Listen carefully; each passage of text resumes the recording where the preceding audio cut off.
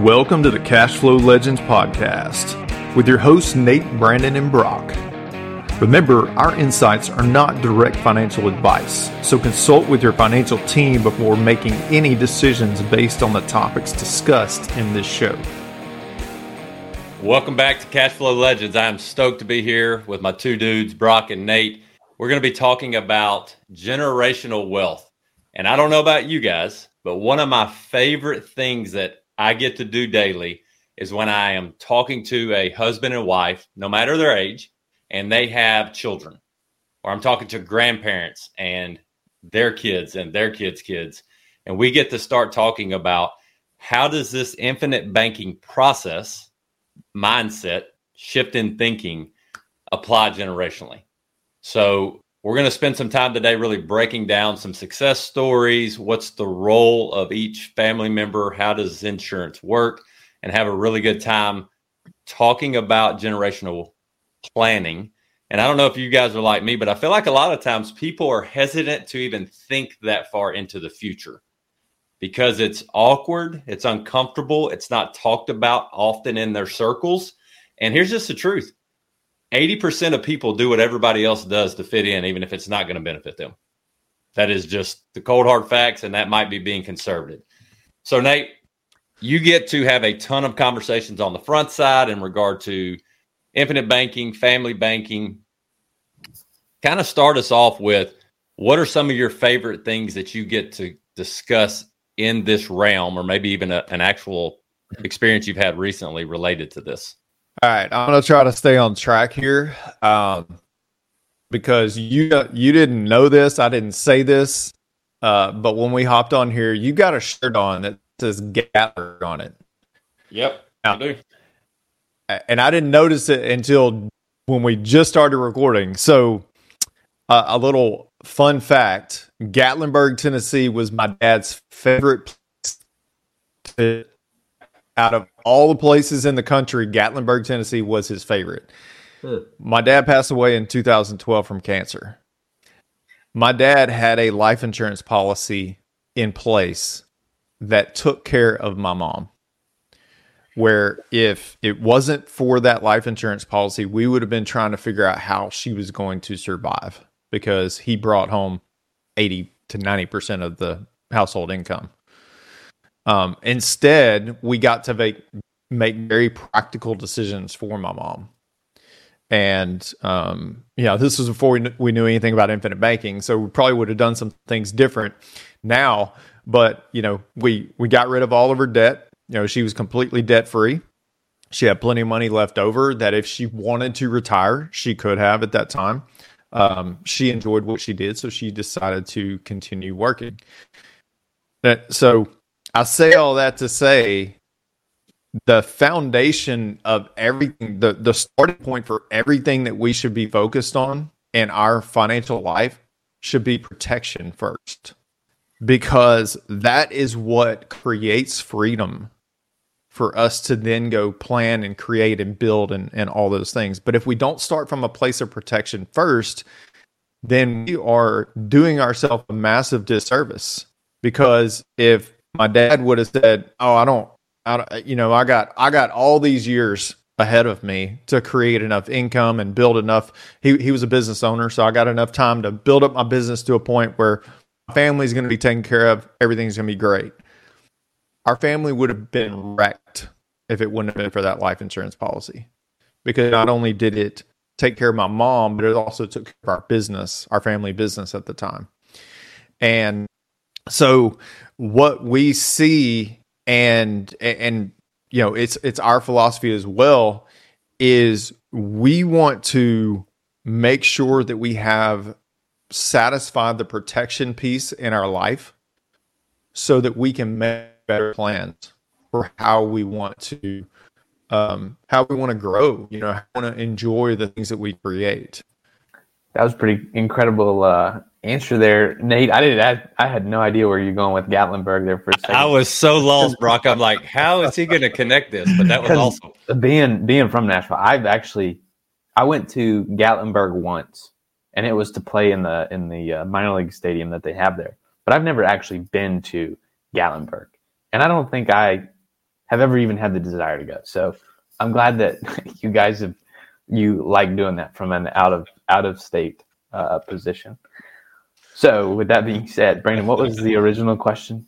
So a lot of people don't realize the power of infinite banking and how the life process ties into family planning and generational planning. So, really just kind of tie us into when you hear those points, simplify it and make it create a really good foundation for anybody listening to go, oh, okay, that makes sense. How do I continue to apply this, and why is it important for my family and long range thinking? Yeah. So when we think about generational planning and implementing, these high cash value life insurance policies with the infinite banking concept, but first understand that, this is life insurance. So it has a death benefit to it. It is going to live when you're no longer here. And I like how one of the attorneys that I do a lot of work with, named Andrew Howell with York Howell & Associates, he wrote a book called Entrusted. It's a fantastic book. But he talks about generational planning being like how they built the Golden Gate Bridge. They didn't start from one end and just went all the way to the one side. They started on both sides and built them to join together. And I think that's how generational planning needs to work. But from a foundational aspect of wealth planning, and this is how I look at everything, this is how I was taught to look at everything, is we all run on two parallel paths. Our first path is the protection path, and that deals with the type, the amount, and then the positioning of that protection, and that deals with liability, disability, and death. Right? And we're talking about death here for legacy.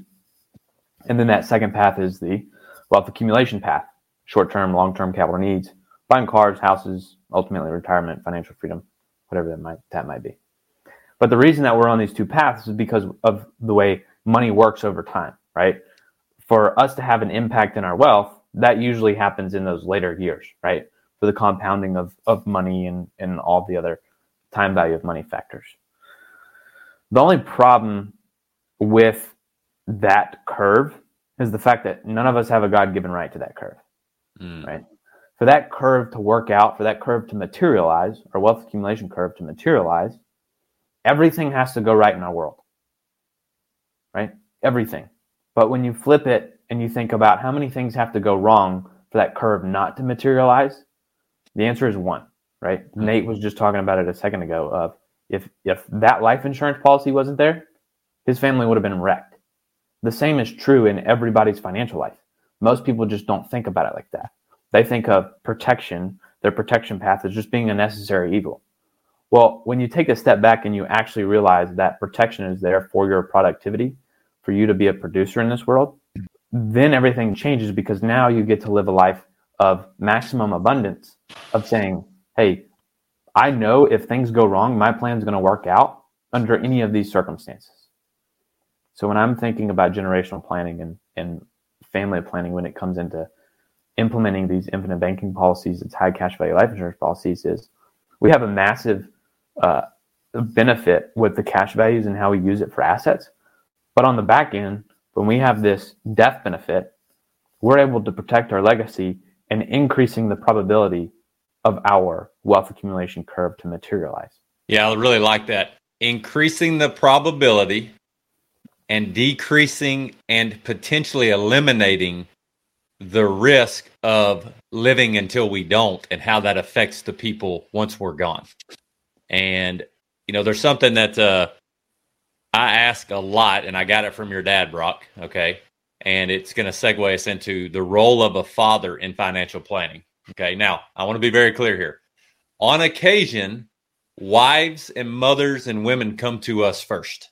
But 95% of the time, from my journey so far, it's the dads that come to us and go, hey, I want to really think through this. And it's because when you really get down to the root of it, it's legacy. It's heritage. They may not define it that way. They may not say it that way. But when you really spend some time with each other, that's what it is.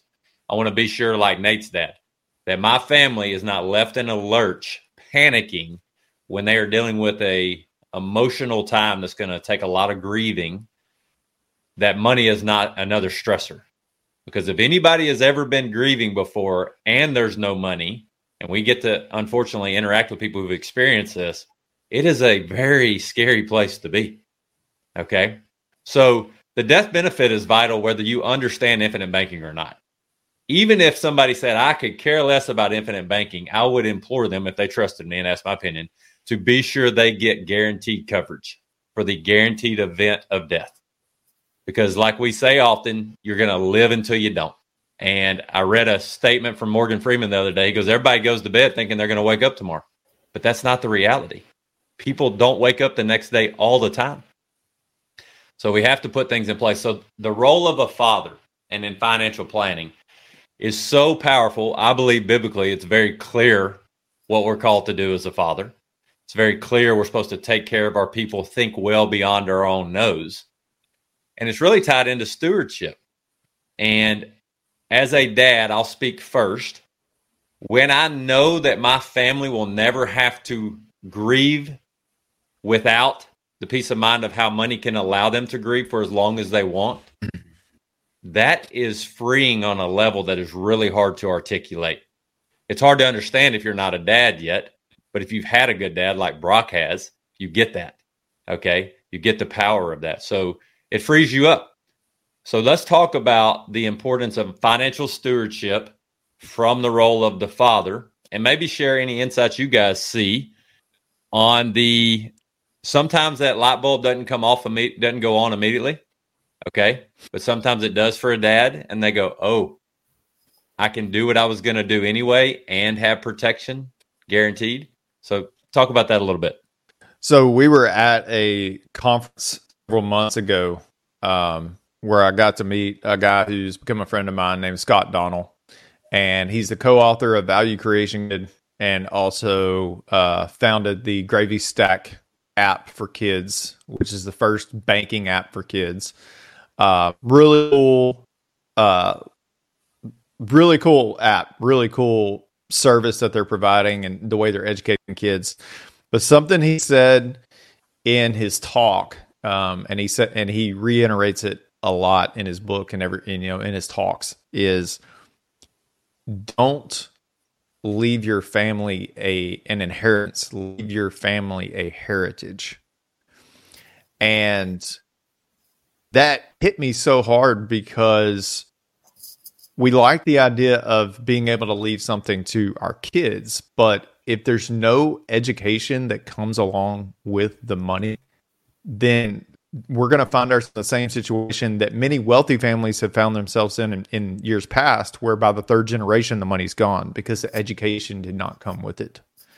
And so it's extremely important for us in the things that we're learning that we pass those on to our kids. You know, I've told my two boys many times, if you will listen to me, if you will apply the things that I'm trying to teach you, you will automatically be better than 99% of the people your age.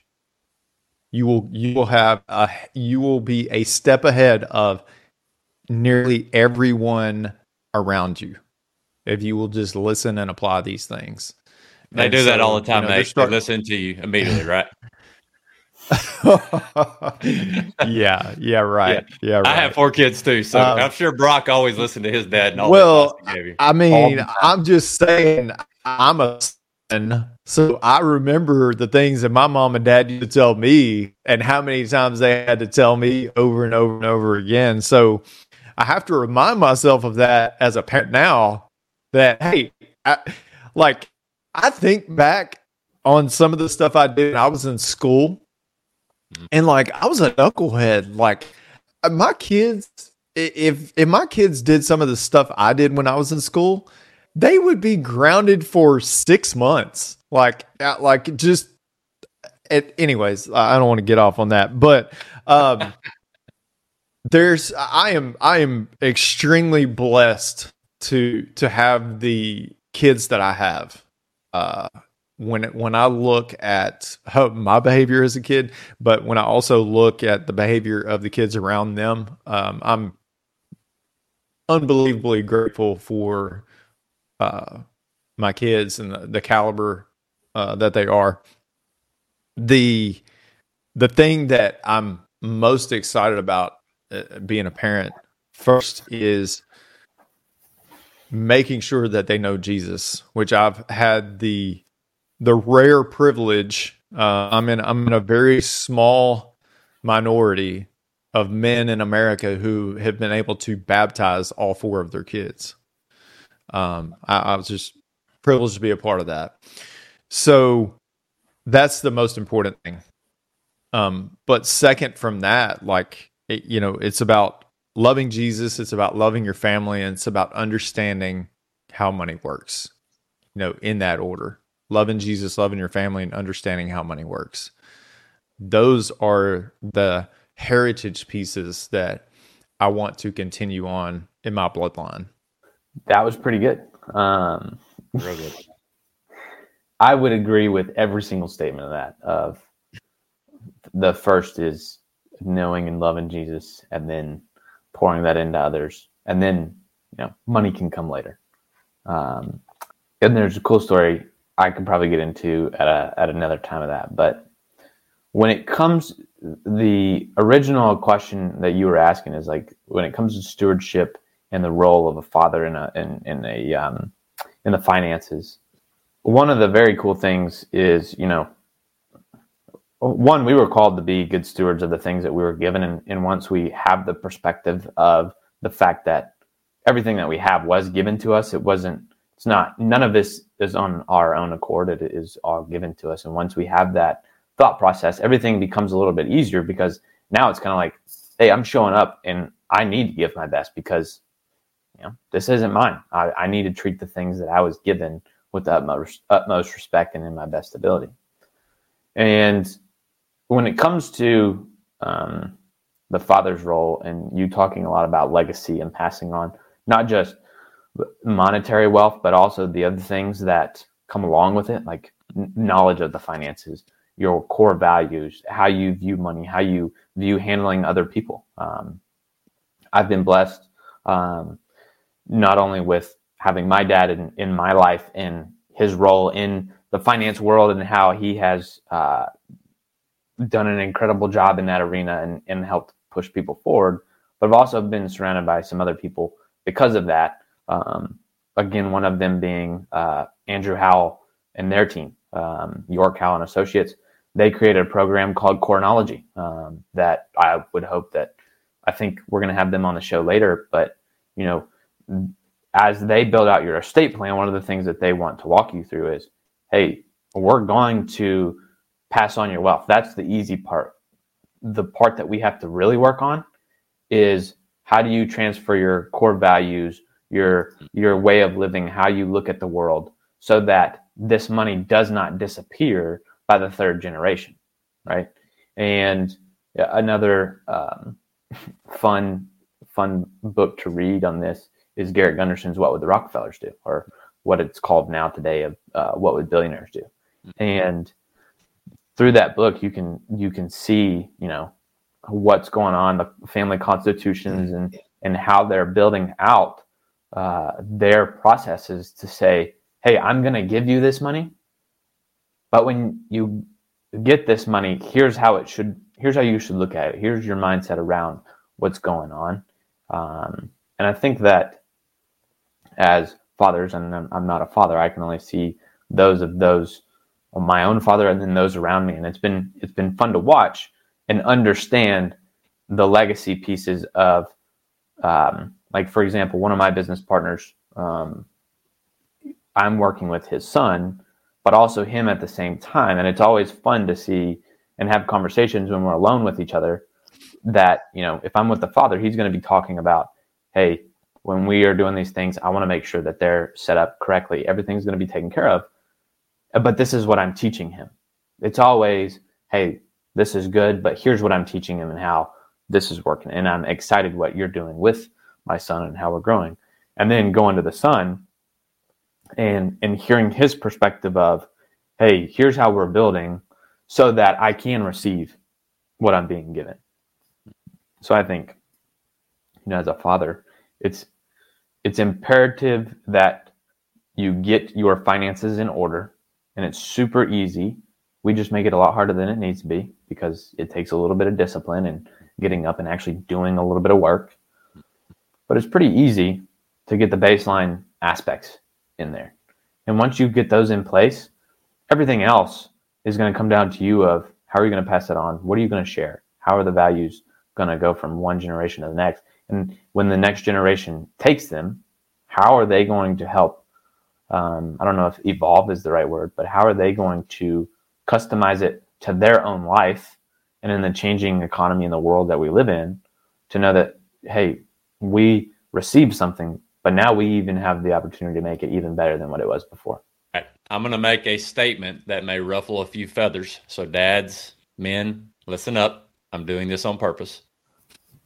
If you are living a life right now as a dad where you say, or a hopeful dad one day, or a lead or a man, and you say, I don't care if I leave my kids with anything, they're going to figure it out on their own, shame on you.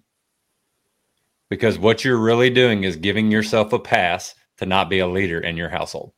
It's as simple as that. That's from love. I've been in a place where I haven't led before, and I thank goodness I have a God who gives me grace, and I have a wife who holds me accountable, and I have people who pray for me. That's not a judgmental statement because I've been there. The thing that we are here on this earth as fathers to do is lead our children. They are the greatest blessing we are given, and they are the greatest opportunity to impact this world for good beyond us. And the power of that is this. So this is a way that I asked this question twice yesterday. 2 men, fathers, good men. I said, forget about infinite banking. Forget about what you think you know. I'm going to ask a simple question. If you jump off this earth tomorrow, if the good Lord takes you off this earth, or you become disabled, which is more likely than dying early, okay, how long do you want your income and how much to go to your family? So one particular dad said, well, my wife is a stay-at-home mom. We have 5 kids, and I'd really like it to be my entire income for as long as possible. I was like, believe it or not, every man I've ever talked to says that. So then I asked this, can you say with certainty that that is going to happen? And the answer is always, well, no. So I'm going to go back to what Brock just said. And this is encouragement for all our dads listening and men and guys who want to lead.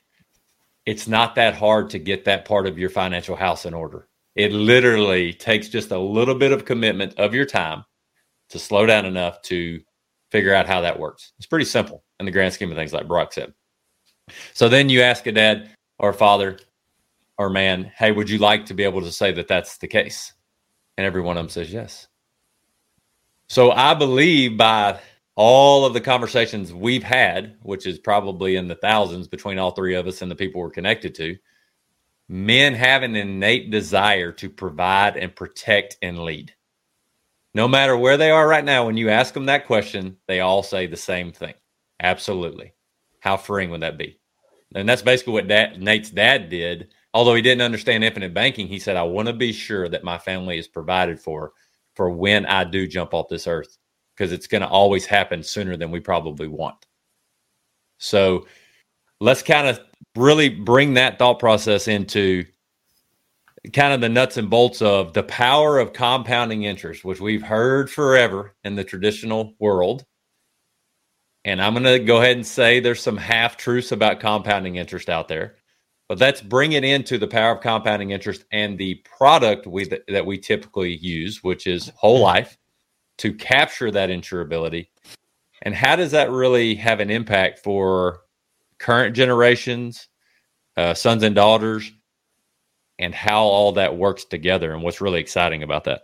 So the miracle of compounding interest, when you really study it, we use the example, created an educational course for infinite banking. And one of the examples that we used, and it's something often is the example of penny. Would you rather have $1 million today, or would you rather have a penny doubled every 30 days or every day for the next 30 days? And really telling about that scenario when you actually look at the numbers is it's not until day 28 until things start to become really substantial. So there's a whole lot of buildup to that power of compounding interest. That's when our money is sitting That's when it's stagnant. And the only thing that can move it forward when it's sitting somewhere stagnant, when it's not in motion, is whatever interest it's gaining. But like I said, that buildup, that exponential curve is something that takes a long time to build up. What I really love about the infinite banking process is because we are allowing our money to sit in a more efficient environment than if it was just sitting in a bank or something like that where it was stagnant, is as we're putting money into it, we're putting money into a system that already has flow to it, where it's giving the dollars that we're putting into it strength behind those dollars because of the ability to leverage those dollars in other places. So we keep pressure and constant momentum on our money to grow, and we can simultaneously go create value outside of that system through, if we're, making a major purchase or something like that we would have paid cash for, where we're actually able to create a net positive outcome for ourselves if we do it the right way and we process the concept of being our own bank. Or if we put it into some sort of cash flow producing asset where it's going to create a return, but also simultaneously the return that we're creating inside of our system gives those dollars multiple returns, which when you can create multiple returns on dollars in environments that you have more control over chasing some compounding return that may or may not occur, that's a very, very powerful process. And that's what's going to give you the certainty and control that you need and that most people desire so that they can operate with a certain level of freedom in their life, where they're not just crossing their fingers, just hoping it's going to work out the way the broker, the way the financial guy said it was going to work out because of past performance of the stock market or something like that, or past performance of any class. The stable asset class on the planet, based on the track record, is whole life insurance. The whole life insurance industry is the most stable most stable industry on the planet. When you look back through all the depressions and recessions and everything that we've had in the past, and they were still maintaining profitability through those really, really tough years in the economy.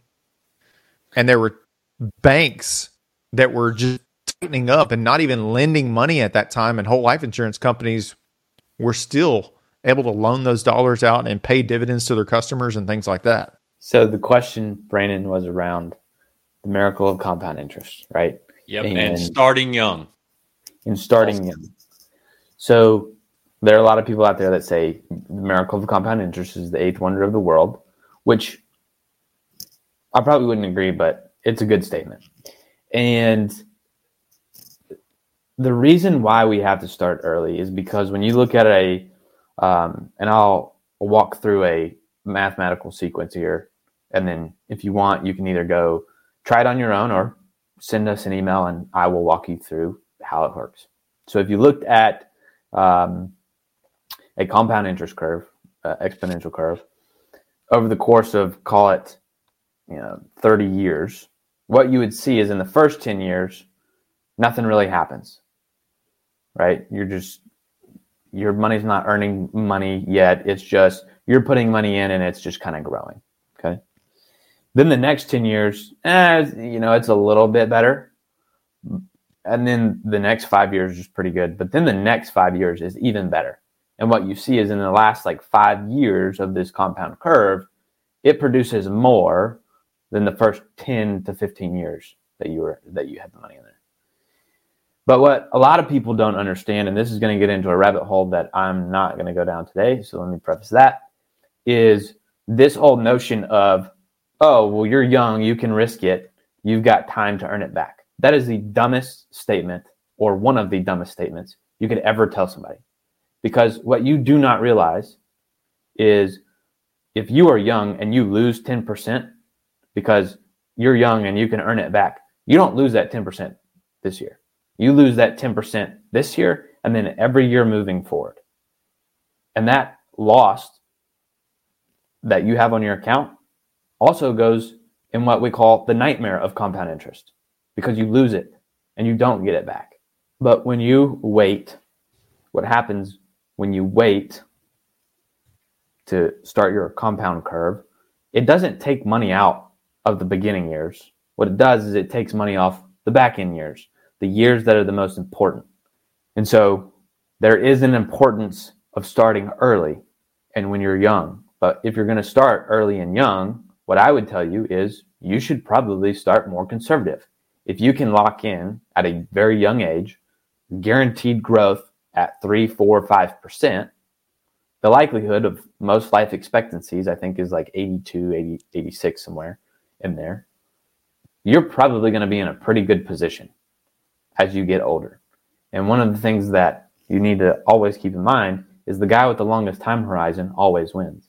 And if you can begin to think in a viewpoint of long time horizons rather than, oh, well, I just need this amount of money so I can spend it on this thing by the time I'm 25 years old or whatever, your wealth path is going to drastically change. So you touched on a lot of really good hot topics, if you will. I think the same thing often when I hear compounding interest is the eighth wonder of the world, because you can't unsee what you've seen. You can't unlearn the new things you learn. I will often say, well, okay, if that's true, it isn't. But if that's true, then uninterrupted compounding interest is the ninth wonder of the world. Easily. And really should replace number 8 and kick it out, because it's a half truth to sell products. Yeah. It's a half truth because of the math. In what we've talked about before is money is not math, and math is not money. And a lot of people want to say that Albert Einstein said that, this stuff about the miracle of compound interest. He was talking about numbers. He wasn't talking about money. And so if you were to do this math, and this is the math sequence that I was talking about, if you put $10,000 into an account, and let's say you run it for 30 years, and let's say you get 10% average rate of return. We're not even going to get into the fact that average and actual are completely different. But if you put in there 10% or 10,000 over 30 years earning 10%, and all you do is you just add that 1% fee that, oh, we're not taking that much. We only make money when you make money. That type stuff, 1% fee. What you'll find is that miracle of compound interest really gets not fun very quickly. And that 1% that they talk about, oh, we're just 1%, that 1%, if I remember the calculation correctly, is over a quarter of your portfolio value. And I'm not saying that you shouldn't pay somebody to manage it, because some people need that to be managed. However, you need to understand how to get around those and fight against those, because like in the beginning, miracle of compound interest is the eighth wonder of the world. And if you can get it uninterrupted, it's going to be even better. So you really alluded to, and I'll circle back to the legacy and the being a father and the financial planning. A big part of what we love getting to do every day is connect with people who are already starting to go, what I thought I knew seems to have some holes in it, and it's not adding up. The math is not mathing. I'm not where they say I should be. And because the greatest opportunity to grow, or the most costly thing that will affect your growth, is not seeking knowledge and applying that knowledge. And so when we really talk about these things, I thought it was fascinating, Nate. I think it is around the 28th day, give or take, on that penny doubling example. I'm gonna make a connection here that I thought was really cool. Most people say it takes 28 days to form a new habit. It takes consistency and thought process and diligence to create discipline in an area that you want to get better at, whether it be working out, how you eat, running, walking, reading every day, whatever it is. Well, your money is no different. If you can't tell it what to do consistently, it's going to do what everybody else tells it to do that benefits them first. Because money goes to the person that treats it the best. Simple as that. So I always love what Nelson said in Becoming Your Own Banker about this pool of money. Now, we won't get into the details of how much the government has printed over the last several years, but there's always a certain amount of money today that somebody will always have. It doesn't just disappear when it goes out of our pocket. And I think a lot of people think that way. Well, I got what I wanted, so who cares where it went? Who cares what the opportunity was that was lost on it, like you're alluding to, Brock? And I really liked your point there. You're not saying that we shouldn't have someone manage our portfolio. There might be a reason or a benefit for that, but can you say why? Or can you efficiently go, I know I have this opportunity or this opportunity, which one do I like better? Which one benefits me more? If you can't answer those questions, I mean, that's really what being taken advantage of means. You don't know why something's happening, but you're continuing to allow it to happen, even if it's not good for you. And I was one of those people for 15 years. I could not explain to you what was going on in my IRAs, my 401ks, my retirement plans. All I knew was there's a lot of money leaving my life every month that I have no benefit from that I hope I live to use again. I knew that. Brandon, I would add, like what you're saying there is not, you have to know every investment that it's in. You have to know every fee, every dollar to the cent of what's going on. Yep. You just need to know what the basics are. Yeah. Because believe it or not, most people don't understand the basics of what's going on. Understand what's going on with your money when it goes in. Mm-hmm. Understand what's going on with your money while it's in there. And then understand what's going on with your money when you pull it out. Yep. Yeah, if us three sat down to play a board game against each other, and it was new to Nate and I, but Brock had been playing it for 10 years, Nate and I are immediately at a disadvantage because Brock has been living and knowing the rules of the game for 10 years, and we're just being introduced to it. So what Brock's saying is know the rules of the game and how to play the rules to your advantage, which is what we love to get to do every day. So transitioning into kids and thinking long-term, one of the simplest things I get to do daily with any parents who want to implement the infinite banking mindset and process and life journey is they'll always ask, well, I've got this money over here in this educational plan for my child. And I want to emphasize something. Nate, Brock, myself never tell anybody what to do. We show you the facts or the rules of the game, which normally goes this way. Your money can go here and here's the rules, or your money can go here and here's the rules. Which one do you like better? And when you do that with educational plans or many other plans, the parent comes away with an easy decision. Almost always. They're like, well, why would I do that and give up this, this, and this when I can do this and gain this, this, and this? So I was talking to two parents last night who wanted to start policies on their young or their older children. And their whole premise, which I love, was we're going to fund this basically to the point to where every dollar that goes in when we give it to them is more than $1 with the education and impact that this will provide for the rest of their life. I'm like, man, what an awesome mindset. And I believe passionately that if every person we ever interacted with started with that in regard to their kids, let's get it across that line of every dollar that goes in will be more than $1. And let's teach them with mindset and how they think about how they can use this to be impactful in their purpose. That's a game changer.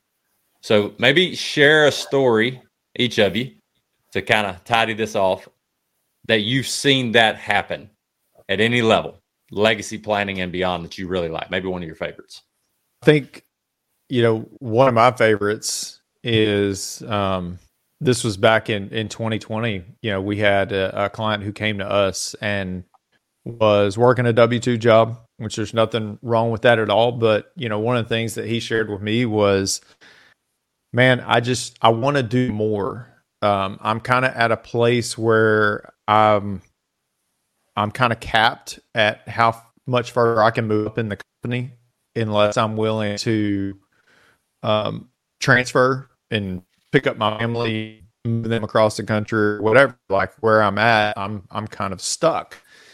And so I gave him some different ideas on things that he could do.